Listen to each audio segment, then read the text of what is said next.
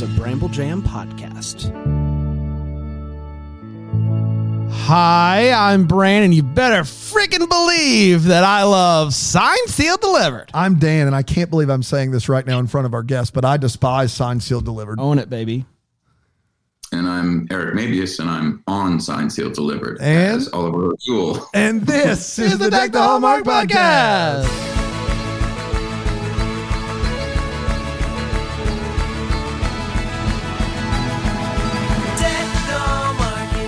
Oh, boy. What a good day, Dano. Boy, oh boy. What a good day. It is a good day. Now, Eric, you're not going to believe this, but we have a member of our subscription service, Bramble Jam Plus, who said that if we ever got Eric Mabius on the show, she would pee her pants. Now, I don't know why that would be a big deal for her. We explained to her that would like not you're mean, like removed multiple times from this. You're not even him. here. We're meeting him, but from a secondhand standpoint, that's the excitement level of Eric Mabius on Deck the Hallmark. So no pressure. Well, I just hope she's near a bathroom. That's all. That's right. That's and here's the thing. I feel like we gave her enough warning. She should have made plans. She should have. That's so right. If it still happened to her, that's on her at this point. It's not on us, in my opinion. We gave advance warning, is all I'm trying to say. Adult undergarments, even? Yeah. Even if you will. Those. Even if you will. That would work as well. Eric, thank you so much for joining us today. We're very excited to talk to you. I know your excitement level is through the roof. This is a big honor for you, I'm sure. Big for you. I am excited. I'm on the West Coast, so that was I get a lot of writing done at night. So I'm a little not 100%, so I apologize if I'm not as quippy as usual. I'll give you, a couple minutes, and then after that, I expect you to be on it. Locked in. All right. Chug. All right. There it is. Eric, it's great to talk to you. It's great to meet you. Really quick, give us a quick background on who you are. Not as an actor, not as a grown up, but as a child. What were you like as a child? Where were you born, and what kind of got little Eric's mind turning and jumping? What excited you as a child? Well, my mom used to say I could find trouble in a closet all by myself. Fair. I was born in Harrisburg, Pennsylvania, but didn't really live there. I grew up in Massachusetts, in Western Massachusetts. In the woods pretty much. And I have an older brother, and I really just enjoyed, chasing frogs and digging in swamps and climbing mountains and chopping wood with my dad and doing, really kind of, and in fact, that's what I enjoy now doing as an adult, oddly enough. It sounds like you grew up in a Hallmark movie, Eric. Is that like in the woods chopping wood? Like, have you ever had to do this for Hallmark? I mean, you seem like a natural. Our cookies were never perfect. We usually cut the tree down on our own property. So yeah, but some of it was pretty idyllic. What was the thing that moved your family out to the woods of Massachusetts? Well, that's where, we were. My father ended up being a curator for colonial history museums, and there's one smack dab in the middle of Massachusetts, Old Sturbridge Village. So they took a design of one of their favorite homes from that village, and we built it, and that's what I grew up in. Oh my gosh. From 4 to probably 10 or so. Wow. Oh, I teach AP US history, Eric. It's a true story. I'm not making that up. And why would you make that up? Why would that be a thing you'd have to? Because I'm trying to impress Eric Mabius, Bran. It's just like, that'd be a really weird thing to make up. Good to be here with you. Walking to a bar. Yeah, that's right. That's right. Exactly. We watched a movie last week where they find a copy of the Emma Lazarus poem from the Statue of Liberty, and they're trying to find a museum curator to tell them how much it's worth. And I was like, how does no one know how much it's worth? Well, now we have a kind of an expert. Maybe we could do that another time. We're really just here to talk not to at all. Just an actor. Unbelievable. Can't be a curator too. Whatever. I'm not an expert on Emma Lazarus, but it does obviously hold some meaning for me. Yeah. So you're playing in the mud and whatnot. At some point, you discovered acting. So tell us about what tickled your fancy about acting and how you kind of got into it. Well, that was the thing. We got 1.5 TV stations because we had, the ears that you'd move around. And that was sort of the time before really VHS had taken off. So I spent a lot of time at drive-in theaters with my parents, watching the first feature and pretending to fall asleep for the second, the movie that kids weren't supposed to watch. And my parents were really, especially my dad, a great lover of cinema. And there was something magical about the drive-in. And also my mom loved taking me to plays, whether they be high schooler plays or like a big field trip to New York City to see something on Broadway. So I always thought there was something, especially after the play was over, going to shake hands or walk by the actors. I thought they were something magical, and I never understood the difference between them acting and who they're supposed to be when they got off stage. I don't know if that makes any sense. Yeah. So there was this, mystification that I was engaged in at an early age. And I went to a great liberal arts school close right on the edge of Manhattan and started interning at a theater in Hell's Kitchen Ensemble Studio Theater and emptying garbage cans and answering phones. And that's where John Patrick Shanley would workshop a new play. So I'd sneak in and watch like John Turturro rehearsing or John Boyd or Richard Dreyfuss. And I was 18 and I was hooked. To be surrounded by like legends. I mean, come on. So what was your first, is there a particular memory since your dad was such a big fan of the cinema, like a particularly memorable movie going experience for you as a child, like where you left the theater and you were like, oh my gosh, the movies are the best place? Star Wars. Yeah. Absolutely. Star Wars. Yeah. So much so that, but that was when you waited in long lines to get into a movie theater, into a movie. And it was so good. The first and one of few times in my life, because we didn't have a whole lot of money growing up, my parents and my brother and I, we all got right back in line as soon as we finished watching the movie and saw it again. That's fantastic. You could almost say that they were like blockbusters. They were blockbusters. That's what they were. They were busting the blocks. That's what they were. After Jaws is kind of the original one. And then Star Wars kind of changes the game there. And I was hoping you had a Star Wars theater going story. Like that's the one I wanted to hear anyway, which is fantastic. So what's your first gig? Like what's the thing that was your first gig where you're like, look, I'm an actor. I did it. Well, the first two movies I booked within 24 hours of one another. So wow. The one was Welcome to the Dollhouse, but within the day I booked a Civil War era movie called The Journey of August King. And it was starring Jason Patric and Tandy Newton and Larry Drake and Sam Waterston. And I just thought, the indie movie was amazing. That ended up being the film that won Sundance and that everyone ended up seeing, not the Miramax movie. But to go down to, the hills of North Carolina and on a rainy night and have one of the set PAs go in and introduce me to Jason Patric, whom I'd seen in so many movies when I was younger. It was exciting. It was really exciting. And how did you get to the point to where you were booking those gigs? Did somebody discover you at some point and be like, you got the thing, kid? Well, oddly enough, the casting directors who had cast both those movies used to be interns at Ensemble Studio Theater. Wow. They were probably a generation before me, but really top-notch. Billy Hopkins and Risa Garcia, like these were all people that were doing what I was doing 10 years before. So they had a soft spot for you. Like they said, this kid was us 10 years ago. Well, there was a little community in there and they sort of were aware of the people that were doing off-Broadway plays. So it was a pretty tight-knit, amazing group. I love it. So you get an agent and you start going on auditions and start getting some early success here. And we talk to so many actors who all talk to us about how, look, the audition process is arduous, it's tenuous, it's tough. You book 1 out of 100 and you just keep going and keep trying. And I ask this question every time. Do you have a memorably bad audition? Like one where you just left and went, boy, that was just a waste of my time. I just really never felt it. Didn't feel right. Definitely not getting called. Yes, I have. I think every actor, there's half of us that thinks maybe that was it. And the other half is like, there's no way they didn't like me. The truth is you never really know. Even if you have a great sort of engaging interaction in the room, you just don't know. And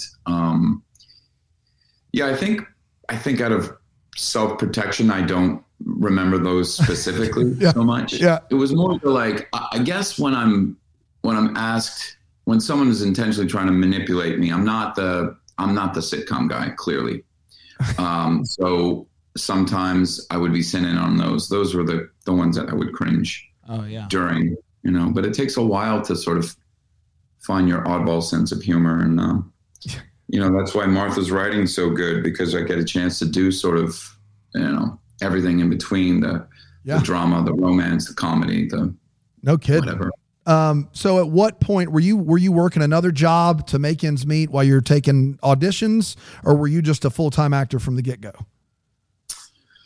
No, I was actually a room service waiter at the Paramount Hotel just off Times Square. Ian Schrager, that was one of his sort of first big gigs after he had gotten out of jail for tax evasion from Studio 54. Wow. So I would be bringing breakfast to like Kurt and Courtney Cobain, Kate Moss. Oh my gosh. Anthony Perkins, David Lynch. I mean, you name it, even former Secretary of State James Brady. I mean, the whole gamut. Everyone wanted to stay at the Paramount, and it was very slick and very exciting, but they're super tiny rooms. So it was just a funny experience. What's the biggest tip you ever got from any of those guys? I have no idea. It would have been, it's usually, when someone's ordering a bottle of champagne after 12 noon that you're going to be getting some kind of tip. And everyone wants sort of lascivious stories, but you have like a rack of things to deliver, and you have 4 seconds to deliver each one. There's no time for anything, really. You don't have like a specific memory of like Norman Bates throwing you a hundo or something? No, but I do remember bringing breakfast to David Lynch, and he sort of was standing by the window looking out. And I don't know if he does a weather report on the local radio stations, and he was looking out. I remember him shaking his head and going, beautiful weather today. Fantastic. That may be the most David Lynch story of all time. There's a great Twitter. There's a great Twitter follow every Friday. He does a daily thing, and he goes, "It's Friday." It's great. I mean, that could have happened in Mulholland Drive, like legitimately. Somebody just being like beautiful, wet, like could have happened in one of his movies. That's fantastic. I love it. Or Kurt. I remember Kurt coming to the door. He had ordered like a strawberry sundae, and it was like 9 a.m. He came to the door with a Rocky and Bullwinkle t-shirt on, and he had 2 socks on one foot and none on the other. Wow. Yeah. Man. Yeah. Didn't pull out your Bullwinkle impression at that point? He wouldn't be having it. He said, entertain me. That's right. Yeah. That's you see what I did? Thank you. Good. Thank you. I'll be for someone who's good. That was good. Yeah. I saw what you did there. And Brandon, Eric, you and I are grizzled veterans. Brandon's only 30 years old, so he doesn't. That's a great reference for you. I mean, you were born in 92. Yeah, I picked the most popular Nirvana song and I worked it into a thing. And that's what I'm saying. Was great. For you, that's how low the bar is. Yeah. Is that for you? That was a really good job. That's fair. Thank you. So, and I know who Rocky and Bullwinkle are. That's unbelievable. Thank you. Man, I'm crushing it today. Do you know who Anthony Perkins is? I'll give you a hint. I said it. Mm-hmm. Bullwinkle? He played a very close relationship with his mother. Norman Bates in Psycho. Have you seen Psycho? I haven't seen Psycho. There it is. There it is. Guys, I'm sorry. And he loves Hallmark movies, ladies and gentlemen. So anyway, when is the gig? What's the gig that gets you out of part-time work into full-time work? What's the gig where you never look back and you made a career out of being acting? Being acting. I don't speak for it. It was this movie, Welcome to the Dollhouse, that Todd Solondz directed. I came out to visit. I had the bags on my back from New York. Came out to Los Angeles. I was dating someone whose mother lived out here, and we borrowed a car and drove to Sundance. And I couldn't afford to stay in Sundance, so I drive down into Salt Lake every night, even though I was going up for events. And that film won the grand prize. Yeah. So I decided to just stay in Los Angeles, and I only had the 2 bags. I feel like when your first movie out of the gate wins Sundance, you don't deliver food to Kurt Cobain anymore. That's right. Yeah. I think that's the sign from the universe that you stop doing that. You were in, like, I know you from like TV work, but like you were in a lot of movies. Like, you're a movie boy. That's what I call you, a movie boy. So, I'm not an actor. I know nothing about it. What's the biggest difference in filming a movie versus filming a TV show where you're a regular or one of the leads? I think there's a luxury in being able to inhabit the same character over time. Sure. Not only because the audience is more invested, but you as a performer. Like, every time we come back to shoot and Signed, Sealed, Delivered, there is a simultaneous weight and lightness from what we do because of that's the space we've all inhabited together over a long period of time. And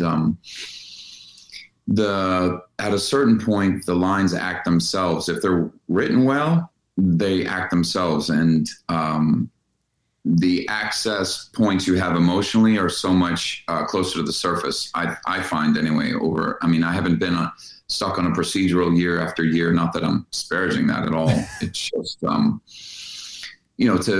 to really be involved with projects that Martha writes, there's just so much she doesn't want to write something if she's not engaged, and she's assuming the same with the audience. So it's really, for me, there's a different kind of investment because you're choosing. A film is a one-off. You're there for 6, 8, 10, 12 weeks, whatever it is. And then the circus breaks down and that's it, right? But with TV, there is an investment that you're making. You're away from your family. You're away from your friends. You're working these crazy hours. I mean, I do that oftentimes. I'm sitting there on set going, are we nuts? Are we crazy? Like, hour 16, hour 17. Are we really? Have we lost our minds? But, it takes a kind of staying power to, it's a long-winded answer. I'm sorry. No, you're fine. That's so great. It seems like you, like, the first 10-ish years of your career was movie heavy, and then you start doing more TV work where you're a regular, whether it be Eyes, which apparently is a show, Ugly Betty, Signed, Sealed, stuff like that. So what was was there a switch in you, like, where, like, I think I want to do more of a TV thing where I can develop a character, or is that just kind of what happened and you just stumbled into it? That's kind of just what happened. The thing is, when you build up sort of the people that you like working with have friends, and they have friends, and then they sort of find out, oh, well, he's great to work with. You should try him out. So I'd done this really dark movie, Black Circle Boys.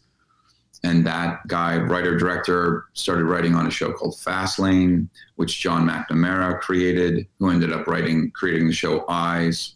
John McNamara is a brilliant writer, director. He did Trumbo, was nominated for an Academy for Trumbo a couple years ago. But it's all this sort of, I hate to use the word, but it's a network of people that you want to spend 70 hours a week with away from your family. It's hard sometimes to find someone that vibrates at the same speed as you and that you want to, be sacrificing certain things together with, I guess. What's wild to me is you've got, you've hit a lot of, if not all 4 quadrants, you've hit a lot of the spectrum here with Resident Evil, and then you're in 2 Cruel Intentions movies. But your TV work, there is an off CSI or Blue Bloods, but it seems to be stuff that's more dramatic. Not just Ugly Betty, but even, Party of Five and the OC and shows like this. Was that just kind of who you are more as a performer, or were these just more the network and the roles that you were offered? It's both. And there are certain things come along, and there's in the old cliche, people only think you can do, they can only imagine you playing the last part that you played and nothing else. Yeah.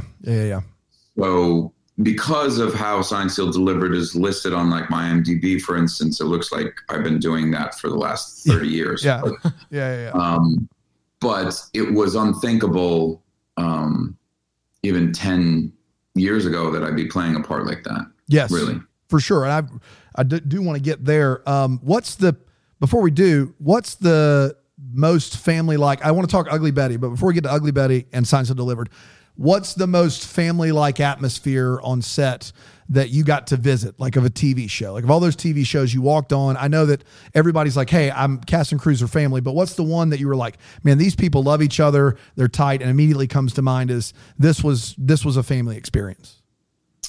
I definitely felt that way in Chicago Fire. Okay. I mean, I'd gotten to know Jesse Spencer through the press events that we had to do. So we were friendly. I wouldn't say we were friends, but we were friendly. And because of that previous context, I walked on, and he really welcomed me. And some of his cast members had seen me in, Ugly Betty or guest starred on it. So there's this community of people, even though you aren't directly friends with them, that they know that they want to work with you. And Chicago Fire was great. I mean, they've been doing it, it's been many years since I did that show. So I don't know if things have changed, but they're still doing it. So. I feel like you're not the first person to say Chicago Fire. No. Michael Rady was on Chicago Med, and he could not stop talking about how great that atmosphere was. The other question I have about TV is you also were a regular on the L Word, which was a pretty groundbreaking show for Showtime. And I know that these pay cable networks give a little bit more time to the dramas that they produce. Was there a noticeable difference since you were on a 40-minute, television show, Ugly Betty, for 85 episodes? Was there a noticeable difference in, how you were treated and what the expectations were on a show like the L Word versus a show like Ugly Betty? I guess, honestly, there were a lot more moving parts for Ugly Betty. I don't think I've ever been involved with something that was, without there being explosions, being so technically complex, because we would shoot 11 or 12-day episodes, but I don't know, it's hard. I'd have to draw this out. But when you start, so you'd sometimes be shooting 3 episodes at the same time, because you start an episode and you're shooting the current load, finishing up the last one and starting a new one before the 12 days are done. Wow. So you have multiple units going. So you're jumping around, and you have to really trust the people you're working with in so many ways. It was just a big, kind of amazing machine. At the same time, I don't think I've ever been involved with a cast that was as close, and that we still have, after all this time, kept in touch. It was really special. Fantastic. So Ugly Betty, that's a big network show. I always imagine networks as being like the worst possible. I'm not an actor, but I gravitate towards not being with the man, and I think of networks as being you're with the man. What was that like? Was there more pressure because it's a network show? Was there any extra expectations from the network? Again, that's part of the reason why I haven't directed so far. You're shielded in a wonderful way as an actor. You have sort of a lane, and you're fortunate enough to be able to stay in it. And if you think about the nature of the show it was so far ahead of its time, it would be dead on in the zeitgeist right now. Yeah. My sister was trans, it was the female lead was Latina, there were so many things so far ahead of its time. The rival in my office was an African-American woman who was, smarter and better at her job than my character was. It was, there was something about the show that felt, at the time, subversive, wonderfully subversive, right? So even though we were at ABC, it was the producer, Ben Silverman, who really is groundbreaking at bringing shows that work well in other formats and other countries to the States. He brought The Office to the States. And he partnered up with Selma Hayek right away before they went and found America Ferrera. So there were so many things about the show that didn't smack of big network. It's a show that... Oh, I'm sorry, Eric. Keep going. No. I'll shut up. I was just going to say it's a show that feels like almost the last of its era on broadcast television. This show is a show that would be on Netflix now or Hulu or somewhere else. But you're right at the end of broadcast networks still produce the best dramas on TV, save for maybe HBO. Like that's what 2006 to 2010 is. It's almost like a dying breed. Like you're almost ahead of your time and behind it at the same time with Ugly Betty. And it's almost, you got 85 episodes, so there's nothing unfortunate about it, but it feels like, was there ever that, I'm sure there wasn't, but was there ever that feeling on set that like what we're doing isn't the way it's going to be done moving forward?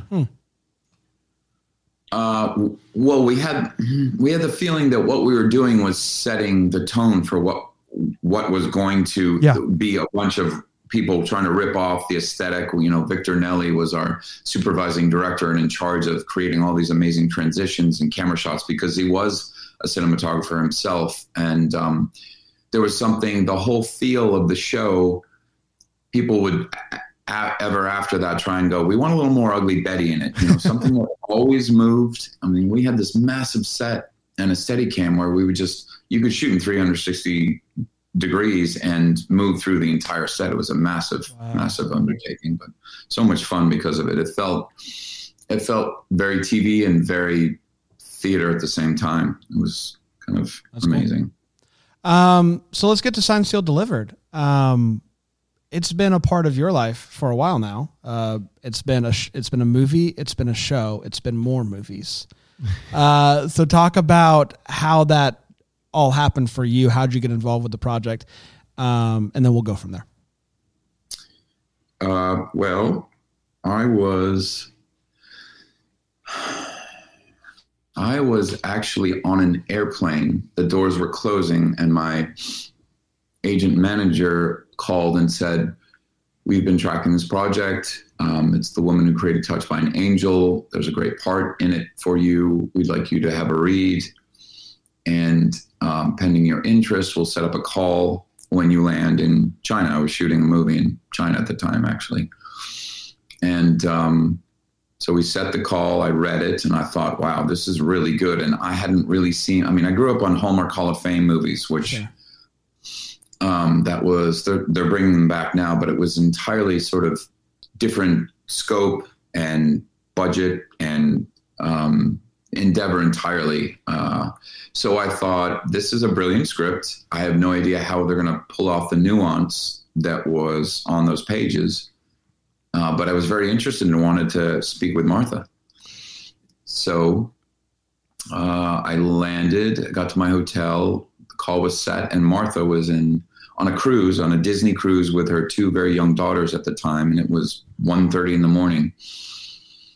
And she had to go into the closet and take the phone call with me while they were having a fire drill.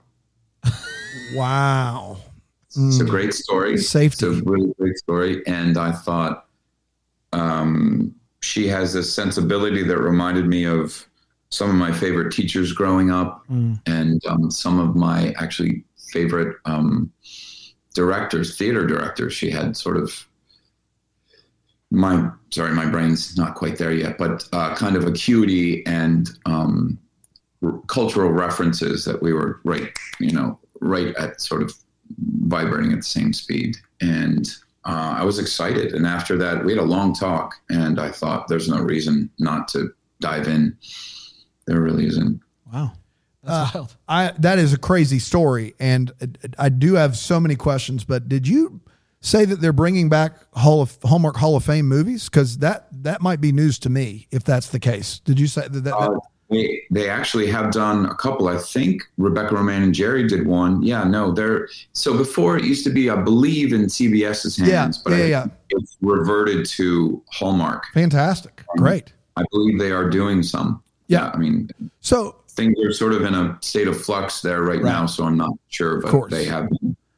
So Kristen walked us through that this was picked up for a season, and then at the end they basically chose When Calls the Heart instead of Signed, Sealed, Delivered, which, as someone that's viewed both of those programs, it never is lost on me how bad of a decision that was. But I know you don't have to comment there, Eric. I'll just comment for you. My question is this. There is not, and Eric, I've watched 400 Hallmark movies, and I've watched probably 100 episodes of Hallmark television. There is not a character that gets to do anything like what the characters of Signed, Sealed, Delivered get to do on Hallmark. I'm very confident in that. And we talked to actors from Hallmark who would love to do what you guys get to do. And the characters for Signed, Sealed, Delivered, especially Shane and Oliver, from the jump, feel like they've been lived in. Like you guys have been working on them and honing that craft for a long time. And almost like you have this sense where there's a prescience about it, where you know almost where they're headed. First of all, I want you to get a chance, because you seem like a guy that wants to make sure everybody gets credit. I want to give you a chance to brag on why that's the case. But also, I'd love to hear, when you realized just how special that was for that network. Do you know what I mean? Like, I'm not here to slight. We interview a lot of Hallmark actors, and they're wonderful people, but they have a job to do, and that job is very formulaic. What you get to do on Hallmark, holy cow! Like the characters that you get to build are very, very different. And so, at what point in Signed, Sealed, Delivered did you realize this is different than anything else Hallmark is doing right now? Well, like I mentioned, when I read the script, it started there. I thought, I've caught some of the Hallmark movies that were going on. And again, I'm not disparaging anyone, but Martha had a 10-year run at the helm of Touched by an Angel, and she had quite literally every great actor in television, pretty much from the 60s, 70s, and 80s on her show. So she's worked with everyone. She had a kind of confidence. And I always say she can play a heartstring like a genius musician, but you don't feel manipulated. Or if you start to, you realize the direction she takes you, not exactly. You have to check off certain boxes, but how you got there, you couldn't really have anticipated. And that's what I really enjoy about working with her. And when we got to set, there was a kind of trust that Martha had in us, in our abilities, which you don't necessarily come across, because directors have such intense pressure to get. So you have a scene to shoot and you have to do all the coverage. Like if someone was shooting the scene of you two guys sitting there talking, it would be, you have a big shot of the two of you, and then you have medium and close shots, and then you have to do that over the shoulder stuff. You have what's called coverage, and it just goes on and on and on. And Martha had the ability to say, she knew where to cut time and where to spend time and what scenes really needed to be focused upon, because she was ultimately the one in the editing room at the end of the day. Wow. She was editing it in her head while she wrote it, and she was editing it as we went along and shot it, and then again in the room after. Good gracious. Man. There's a kind of expert ability that is hard to come by nowadays. She started there's a great story. I don't know if you have heard any of the infamous stories about Milton Berle, but she started as a production assistant one day on set, and her sort of trial by fire was he wouldn't come out onto set, and they threw her into his trailer, and she got him to come out. Wow. Yeah. That's impressive. So we got to get Martha on the podcast. We really do. Yeah. How much of the characters did she have formed already versus like after she has the conversation with you and with Kristen and it's like, this is my person? How much of the characters shaped by knowing you, talking to you? And like, obviously you're not Oliver, but was what she had in mind for Oliver what ended up being, and you just kind of played into that? Or did she change it a little bit after talking with you and getting input? She changed all the characters as time went on. As she got to know us, she based Oliver's character loosely on, I think, the best attributes of her grandfather, whom she looked up to quite a lot. And the great thing about her writing is it was, there's the greater fiction going on. A lot of them, there were actually truths, but the way she wove certain real life, she would sit, sometimes you'd be having casual conversation with her and you wouldn't realize she was trolling for inspiration about a certain scene, and you wouldn't realize it till but she wouldn't do it apples to apples. She would find a way to sort of twist it in there, and certain stories about my grandfather ended up in there, and respectively with some of the other actors. So it also lent a certain amount of investment on our part, emotional investment, because of what she was doing, and because she trusted us enough to implement those stories and to find those things dynamic, which I thought was pretty amazing and absolutely rare for a writer to obviously it's built over time, but to trust the real life stories, because they are often more amazing than what you can fabricate. If you don't want to talk about this, that's fine. We can edit it out. Are you personally a man of faith? Like, do you have any religious background at all? I do have religious background. I don't go to church. I was raised Catholic. My uncle was a priest and my aunt was a nun. Wow, there you go. So I'd say probably yes. I'd say there's a yes in there somewhere. Yeah. But I appreciate. I think spirituality is essential, whatever it is, whether you worship being in the woods, nature around you, or whomever. I just think it's important to impart children. I'm not a huge fan of ordered religion per se, because so many evil things have been done in the name of. Sure. So I think it's a very personal sort of journey, as it should be. The only reason I ask is because there's such a fervor in Oliver's character. Like, there's a soul there. And it just feels really real. And so it's a kudos to your performance. And I didn't know if you were drawing on something there, but with an uncle that's a priest and an aunt that's a nun, or whatever the one you said, like that, that would all make sense. Like, what you were drawing from is some motivation there. That was the intent behind the question. Well, yeah, and neither of them are in those particular vocations any longer. So, yeah. Well. Fantastic. So Kristen had an answer for this, and I'm interested to see if yours lined up. What do you think works best for Signed, Sealed, Delivered? Is it the 42-minute episode run, or is it the longer, hour 24, whatever it ends up being, movie versions of the program? I think Martha gets to tell a much deeper story in 2 hours. I like the constancy of the 1 hour, but 42 it's too short to introduce, expand upon, and wrap up. It's hard to stay out of the formula when you're in a 1 hour. It just is. Yeah. I that's been my experience so far, is I can't wait for the movies, because so when the 42 minutes work for me, they really work. And when they feel like filler, it's like, okay, she could be really writing character development stuff, and instead we're having to hop to the next thing to get the letter to where it, you know what I mean? Like that's been my really only complaint is, I think the movie served the characters better. Which when the show was canceled, you guys didn't know you were getting a movie. Like, when the show was canceled, you just thought that was it, right? Is that what I heard? That's correct. Yeah. I'll never forget when I got that phone call. Yeah. When it was canceled, or when you got the movie?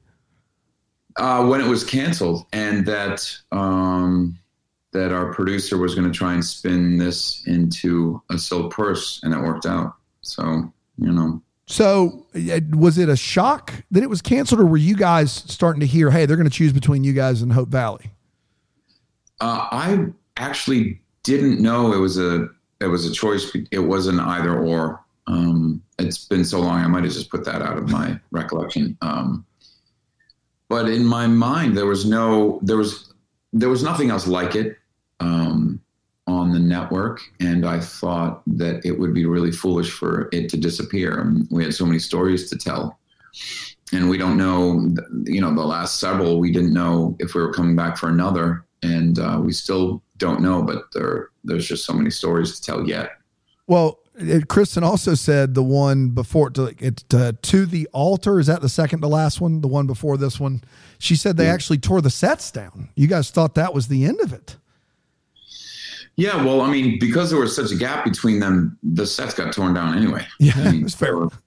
That's just what happens. They couldn't afford to keep those things sitting on a stage somewhere. Which movie, and you can't say the most recent one, which movie, I've not seen any of them. I just don't want you to name the most recent as a cop out. You get it.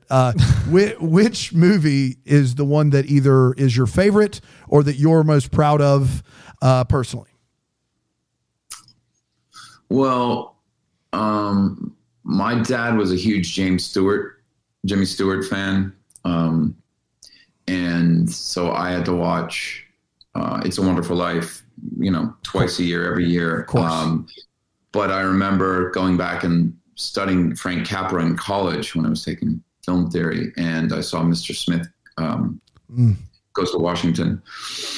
And I always forget the name. I think it's Impossible Dream, when we are trying to get the soldier back home, the female soldier who's lost in the mountains, and Oliver has to make an entreaty to a Senate subcommittee, and it was a bit of my Mr. Smith moment, and it was intense and probably the hardest thing to deliver, but the most fun, heart-wrenching monologue I've had to deliver in all of the shows. Stop selling. I'm here. I've not seen it yet, but I'm here for it. I'm here for it, man. The thing I love most about the show is a good Oliver monologue. Like, yeah.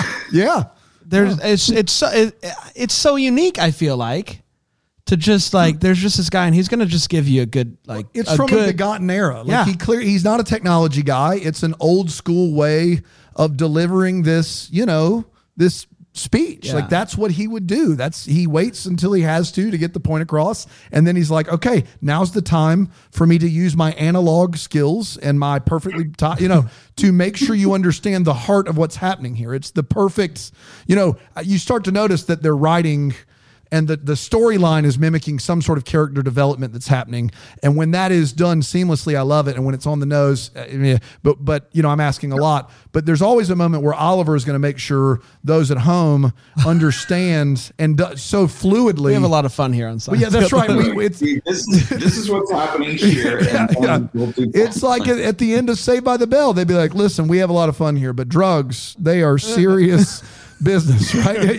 But the way you do it is so perfect. Like if we watch one and there's not a speech, I'm going to be upset. That's right. At this point. Was there any I don't know. I'm sure you don't overthink it, but is there any extra preparation knowing I'm going to give this like speech? It's not just like having a conversation. Like this is my moment to shine. I got this speech. I'm going to give it. Is there anything extra that you have to do mentally or as an actor to just prepare to give such an earnest speech without it coming across as cheesy or anything like that?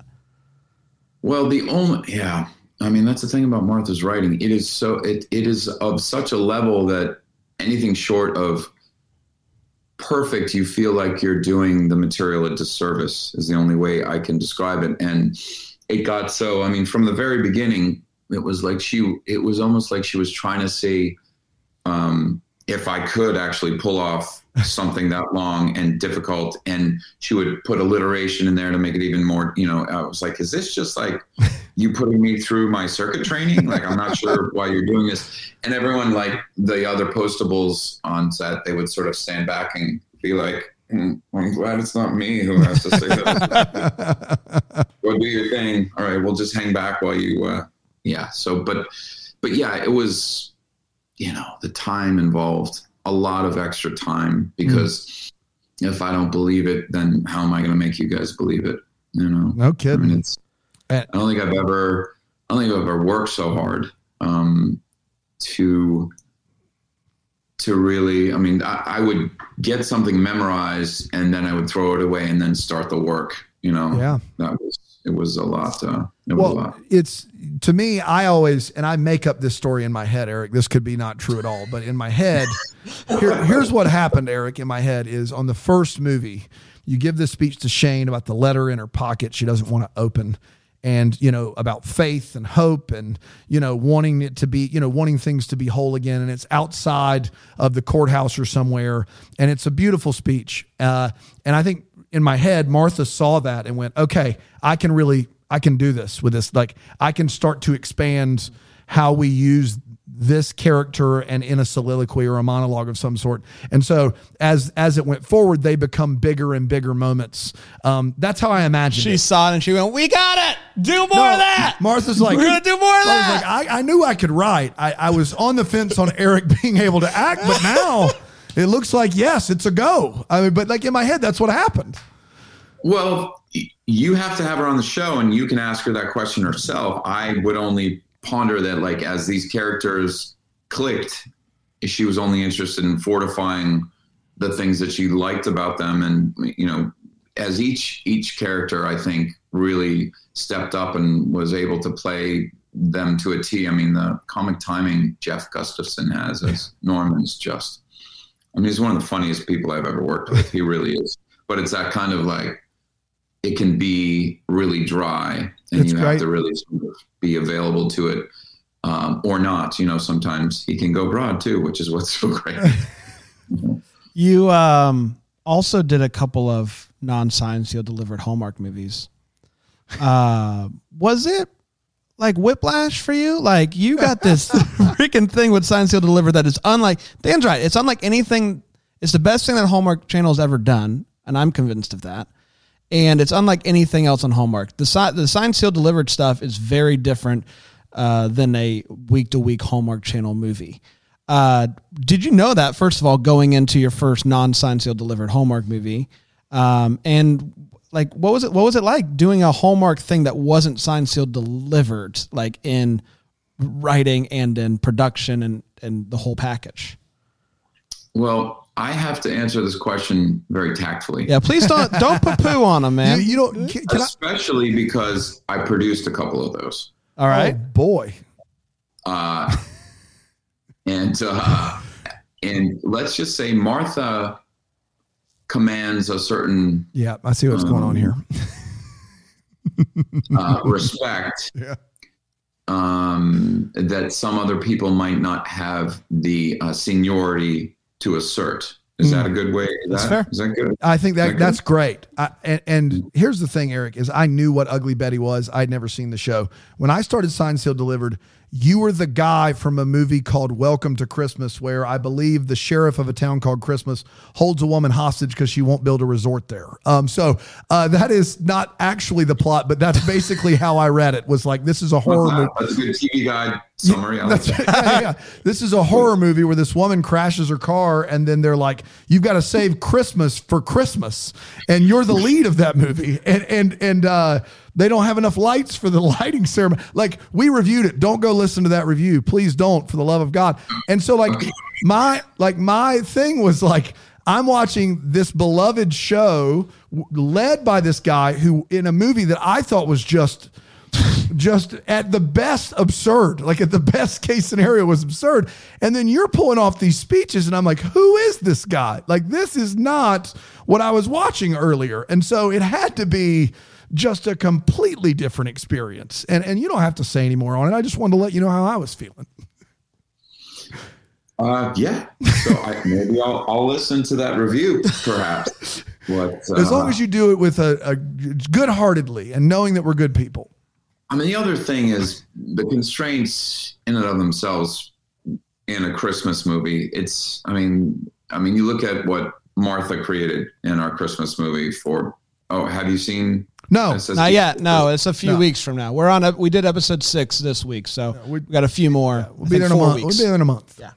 So how do you tackle issues of faith in a realistic way without shoving it down people's throats? I mean, she does an impeccable job in that movie. Yes, she does. She does that in general in the show, I feel like. Right.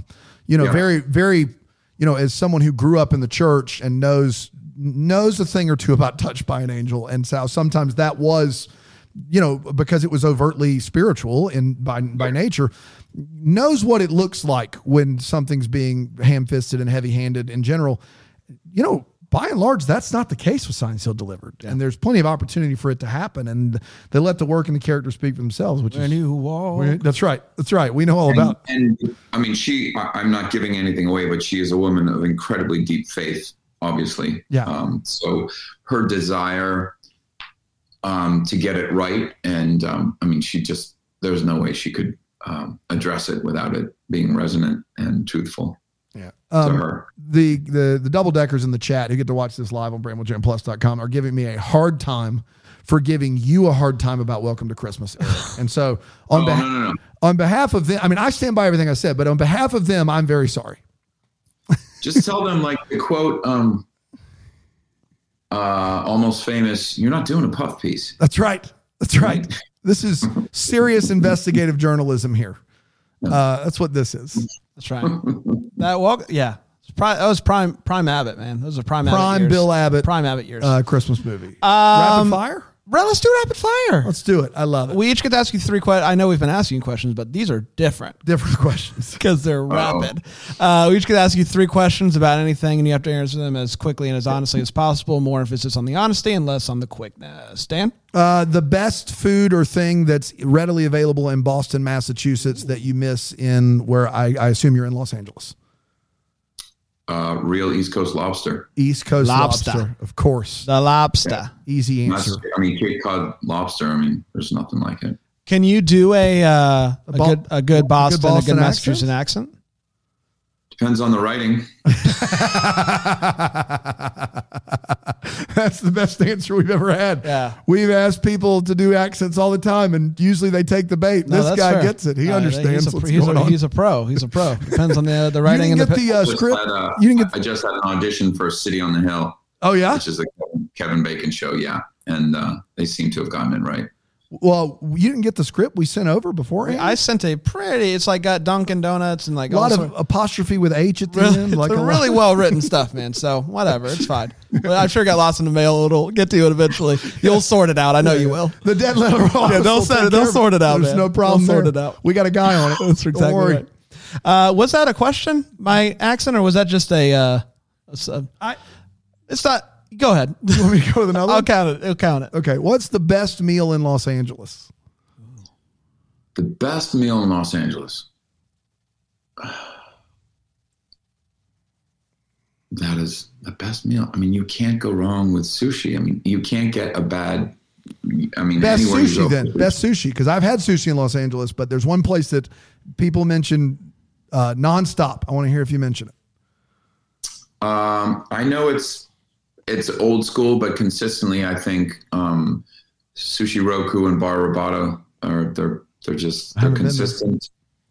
Where did we go? We went to Sushi Ketsuya. We're in South Carolina, by the way, Eric. But Ketsuya, absolutely. Yeah, Ketsuya, and then Nikki DeLoach doesn't stop talking about Nobu. Nobu sushi is what she thinks is just dynamite.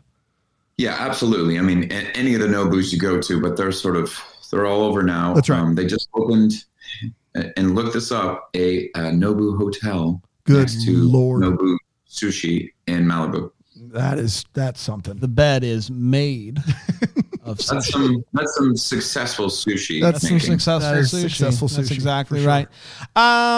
If you're having, you want to, what's your guilty pleasure snack food? Do you have one? Guilty pleasure snack food. For me, I just call that a weeknight, but I think potato chips. Yeah, come on. I really like the salt. I forget the kettle chips, salt and ground pepper. Yeah, I don't know why. Salt and cracked pepper. Cape Cod. That's why. It's Cape Cod. Yeah. Come on, Cape Cod. That's terrible. Put it away. Thank you. He's from Maine. He lived in Maine. I lived in Maine for a few years, 4 to 7, very developmental. Yeah, developmental time period. Bahama. Yeah, very close to Bahama. Yeah. Yeah. Look at that. See, actually, we got him. He did it. It sounded good. Much to my chagrin. I was hoping it was bad for some reason. Your dream director to work for, or just your favorite film director. Either's fine. I'd like to work with Ridley Scott. I mean, come on. That's a good answer there. Great answer. Come on. During the height of the pandemic, we were all watching. I was watching things I wasn't proud of. Love is Blind. Love is Blind 2. Great season. Was there anything that you've watched over the last 2 years that you aren't proud to admit, but will admit because I asked you?